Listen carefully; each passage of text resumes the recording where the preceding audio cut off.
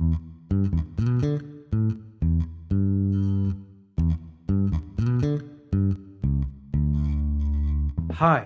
my name's Nick Thompson and I run holisticvet.co.uk. We're based near Bath in England. I'm Dr. Brendan Clark. I'm based at Towerwood Vets in West Yorkshire. And my name's Dr. Conor Brady, the non-vet of the gang from dogsbirth.ie. And together, we are the Raw Pet Medics.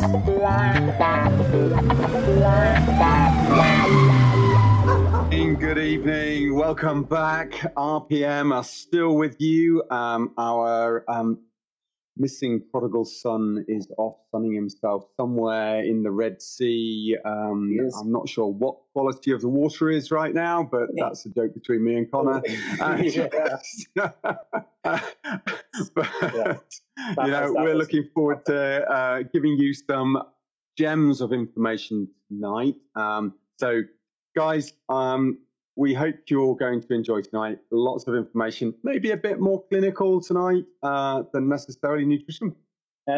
Before we start on laryngeal paralysis, we are at patreon.com/rawpetmedics.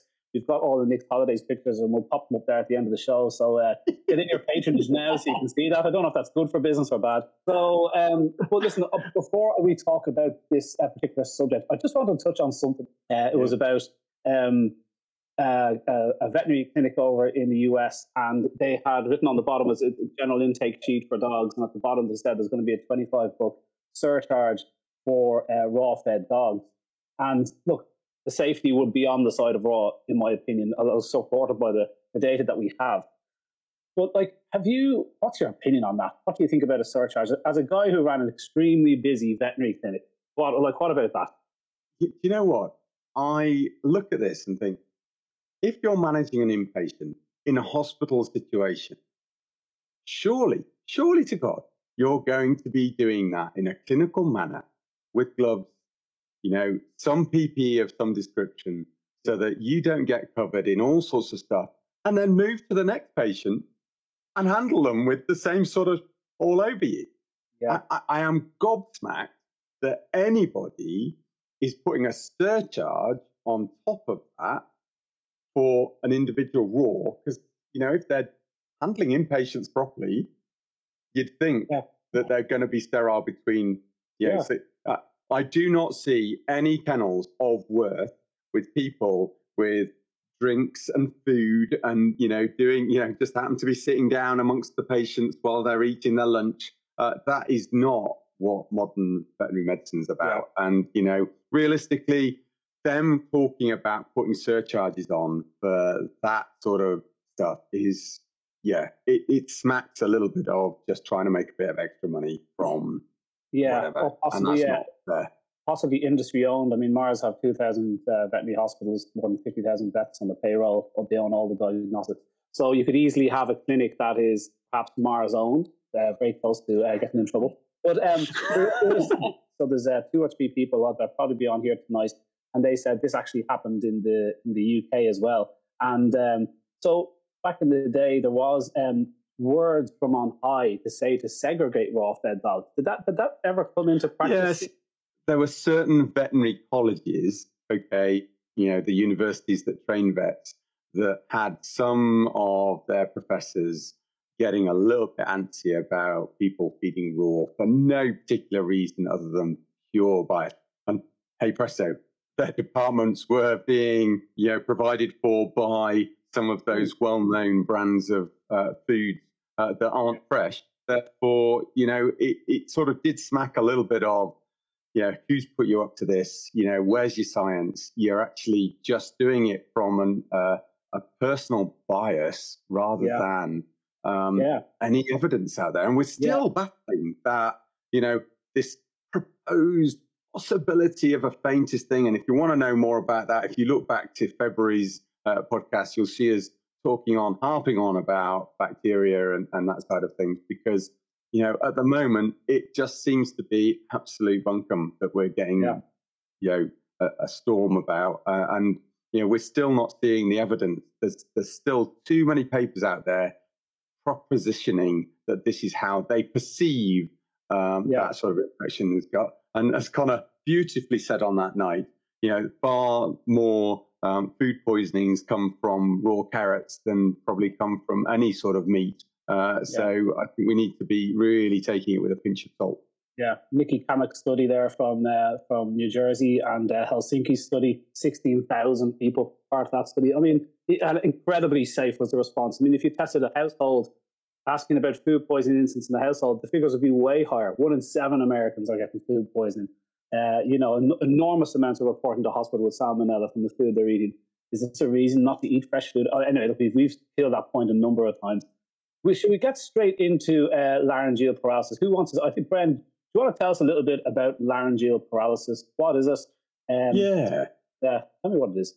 Okay. So, look, as we named it tonight, it's a little bit of cough, splutter, and choke. This is really for those people that have had a pet, maybe cat or dog, that has probably suffered a chronic cough with no temperature, no particular sort of chest issues, seems to come from the upper respiratory area. So we're talking around the throat, but there's no soreness of the throat. And as I say, no temperature. They're not down in the dumps particularly, but they come in with this change in cough. Sometimes until the vets actually ask the question, people don't always perceive actually, yes, the bark has changed or the meow has gone. Okay. And they do more of a silent like that, a little bit of a squeak, okay, or the bark has gone from a deep roof to a more of a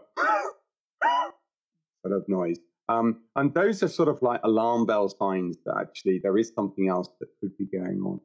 And that can happen definitely in cats, but also most commonly in dogs. And there are certain breeds, certainly the Labradors, the Retrievers, quite a few of the larger breeds, and we're going to talk about why that might be soon, that will get this problem later in life. So, especially if we're seeing a dog around 10 years old and we start to get that, then that's something to look at. Another sort of area that sort of crops to mind, the dog rolls on its back, okay, and is playing around, and then all of a sudden it gets this and choke, okay. That can often be just because of the saliva and the stuff going down, but they can't stop it going down the airway, so they actually do a whole hack cough to try and get it out. Okay, and sometimes quite an ineffectual cough. They'll make a right deal of it because they just can't snap that larynx shut and then produce the pressure to then cough it out. Yeah. Okay. I hear a lot, just to kill this off straight away. I heard there's different grades of this. So it can be, you can have like a level 1, 2, 3, 4. And what about megaesophagus? Is that the same disease as laryngeal paralysis? Is that like level 5 laryngeal paralysis where the thing is just a straight shoot down and is that what megaesophagus is? Okay, so megaesophagus is really paresis and paralysis of the food pipe going through the chest. So you're building up food within the food pipe. Okay, paresis is a weakness. So you talked about grading, okay? So we can have a weakness in that nerve, but it's not communicating correctly through to whatever area. So the esophagus in megaesophagus, which is the food pipe, or the larynx in the laryngeal paresis. The vocal cords can still move; they just can't do it as well as they were. So it's not fully paralyzed. They're still doing something to move it. But ultimately, that can become something where it just becomes totally flaccid. Okay. And I have a second question. Why is it that this disease is often related to weakness in the hind limbs and a bit of neuropathy and that kind of stuff? What's the link between those two things? Okay, so really interesting. And this comes back to why I think the primary cause is trauma, usually from an inappropriate accident on the lead. So that could be... yes, there are lots of other traumas. Surgery to the neck. Hitting a tree at speed. Because there's some daft dogs out there that do that. Or even hitting the owner's legs just behind the knee at speed could be one of them. But being hit by another dog. But we all know, we've all seen those people out there on the park where the dog has hurtled off on a extendable lead, and it's come to the end of the lead. Before you know it, the owner does not let go of that lead. They hold on to it, and the dog goes like that. Or those unfortunate trainers or owners that have been taught to train by using a check chain. Okay, so a check chain or a pronged collar, not something that's legal in the UK, but certainly we do see prong collars around the world, especially in the US and Canada. They are something that's there, and they are taught to do that as a sudden, check them from moving forwards. Not supposed to be a choke chain of actually holding on to it and throttling them, but a check chain, which is a smart.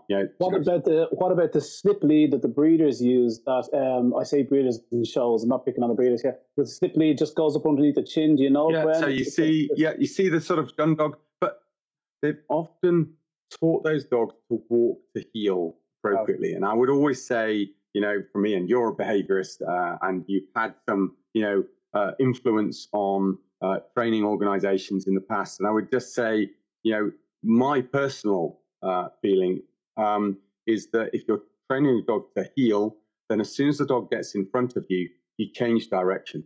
They very quickly will follow you, okay? Rather than allowing them to pull.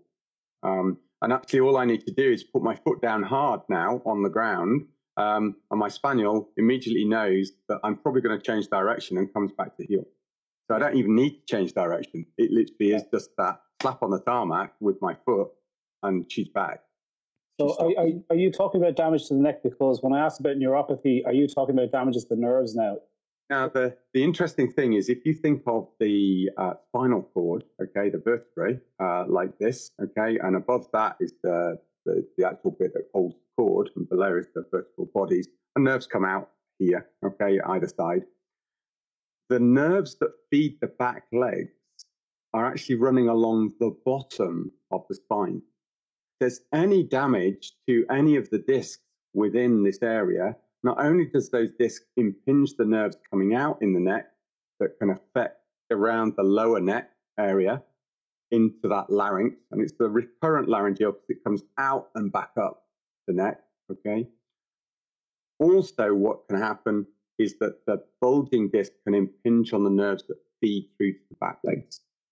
So it could still be a physical trauma that is leading to those sort of neuropathies.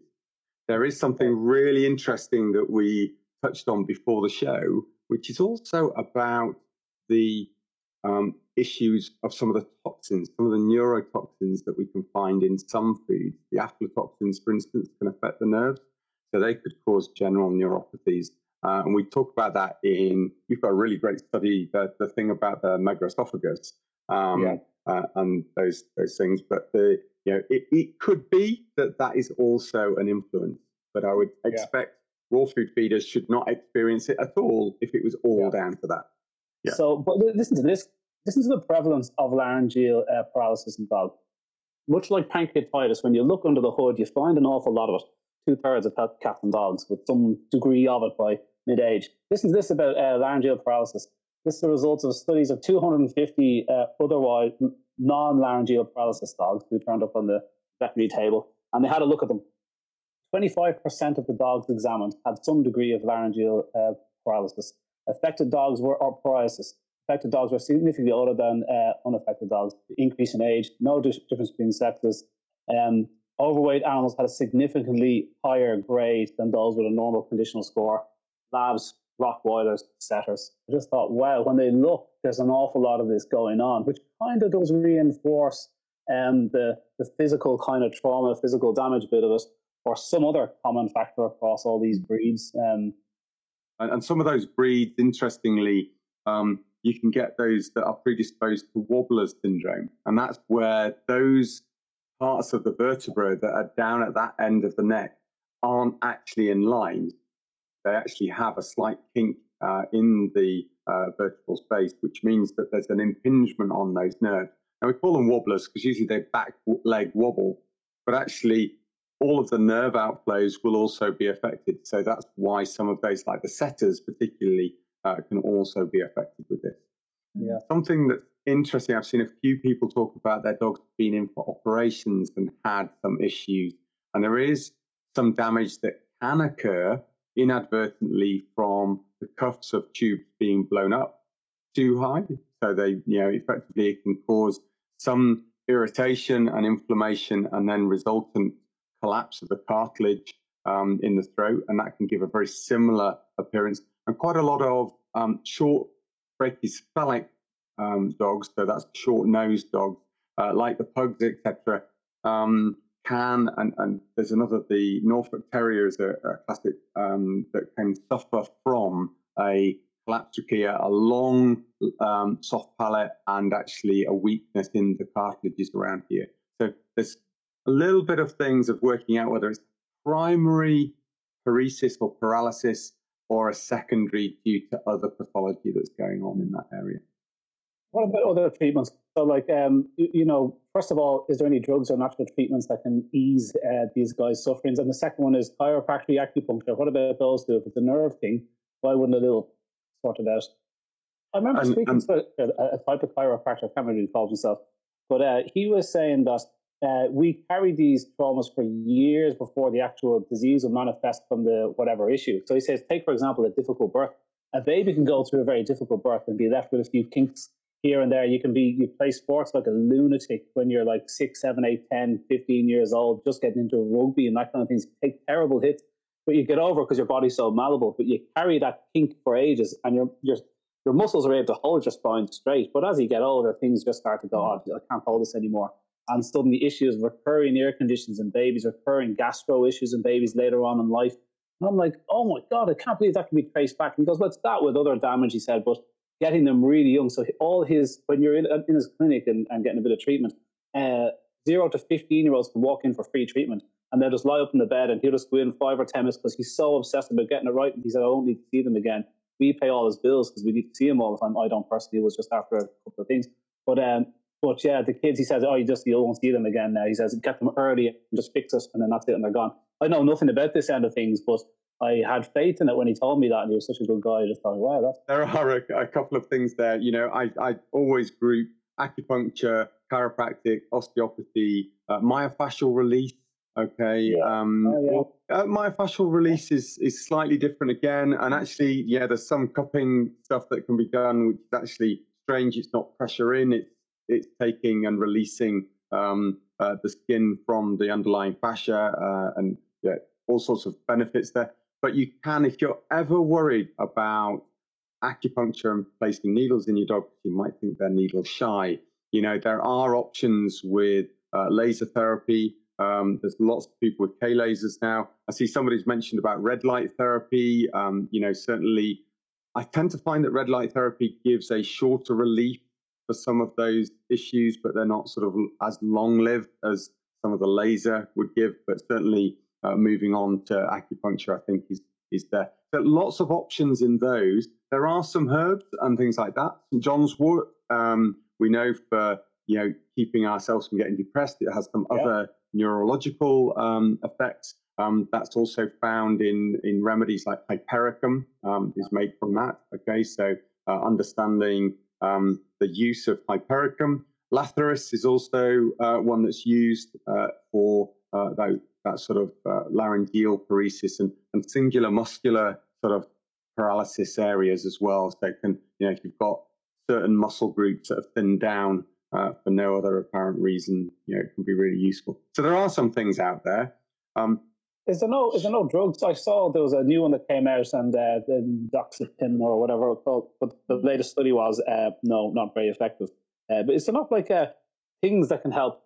There's like anti-inflammatories and whatnot. No, most people will use an anti-inflammatory. They'll try and just affect what's going on for any nerve outflows, so any impingement that may be aggravated by inflammation. They may use those. They even give steroids.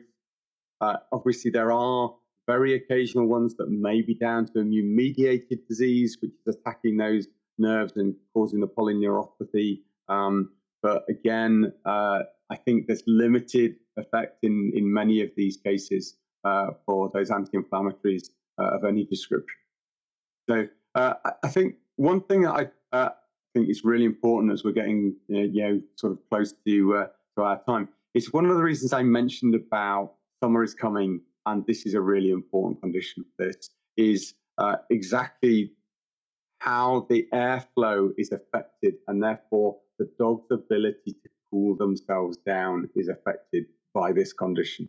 Okay, as soon as you get one side, either tied back, as in Karen's, dog with Newton, or you've got just the paresis going on, and you've got a flaccid vocal cord flapping away. It diverts the airstream away from going directly over the tongue, okay, to going off to one side, and therefore they're not as efficient at cooling themselves down. So please, guys, remember, walk your dogs early in the morning or late at night. Don't walk them in the heat of the day. Number of dogs that have come in with laryngeal paresis or laryngeal issues, so the bulldogs, etc., that cannot breathe properly over their tongues, that will come in with heat stroke in the summertime. Because people insist on going out in the middle of the day, have a picnic, take the dog, let it run around like a lunatic, and before you know it, they're in with heat stroke. Yeah. Somebody posted up there, slippery elm for the acid reflux. I'd actually reach for German chamomile because the studies behind that, and it shows it absolutely works. We've got decent kind of response for acid reflux from using German chamomile, so that'd be my definite go-to. But I can't help but think that the in line with what we started off with, which is the surcharge for raw-fed pets in clinics, I can't help but worry that a conventional vet would never recommend fresh food for a dog with laryngeal paralysis, because the thinking would be this food is so nuclear toxic that if it was to go down into the lungs, well, bloody hell, you're going to kill them stone dead. Bloody hell, there's things on kibble you do not want in your lungs. Mycotoxins being the number one. I mean, it's rife because it's a cereal-based product, Did you ever do this operation, Bren? I mean, it must be terrifying the first time you have to do a dog's, can't get the word out. I was going to say voice box. But like get in at those bits and pieces, and like, how do you even practice that? Because have you done this operation? Is it scary to do? Yeah, it is very scary to do, but it is. It's just as I think somebody earlier mentioned, some of the cases where you're dealing with, long soft palates and laryngeal collapse and trying to deal with those brachycephalics. You have to be on it for their recovery, because, they can get edema, that's inflammation following the surgery. Some of these actually have to have an extra tube placed in through the trachea so that they can bypass the larynx whilst everything calms down. There are a lot of surgeons now that don't like to do that, or don't want to keep them in, or don't have the facilities to keep them in overnight, and therefore they will try them at home. And it's looking at the appropriate practice that can now keep an eye on them for sometimes even 2 to 3 days post-surgery to make sure that they've made a full recovery, that all the inflammation has gone down, and that they can cope back in their home environment. An awful lot of this disease that we're seeing in dogs is idiopathic. They can't pin it down. When they look and see, is it most of them do believe that there's a physical trauma is definitely a major factor, but they can't pin it down. And when they test it, the people at the top that are looking at this all the time, you shared with me the brilliant scientist, I can't remember the lady's name, but she knows more about this than anybody. She can't give us a definite answer of all the causes of this. I just want to direct people to this TED Talk. Check it out on YouTube. It's called I Did My Research, Blew the Whistle, and Found Myself at War. Okay, I did my research, blew the whistle, and found myself at war. Check out that TED Talk on YouTube, and you tell me what after that. It's very, very interesting. It's about megaesophagus in dogs and what one vet tried to tell the world about and the cause of it. And you won't be surprised what it is, because I'm smiling and I'm happy. But I believe there's something there, because why it was kicking off the nerves in this instance, and they don't know why it's happening here. But although Fred has made a very, very good case for physical trauma, damage to nerves and whatnot, and I'm totally convinced, as I always am, Brent, when I don't know something and I come into one of these things, you always do the job. It takes a while, though. It takes 45 minutes. So, we do is just convince Connor every week, and then I'm made up. What am I going? What do I want to learn about next week? Wormholes. Are they think quantum physics. That's what we're doing next week. Yeah. Listen, thanks very much. I've got a dash. I've got a try yeah. that. And if any of you want to see pictures of Nick's holiday, then speak to Connor because I'm away in May and I don't. So, so that's you, Connor. Yeah, I'll make money out of it somehow. I'll wait till he gets back anyway. Yeah. Brilliant.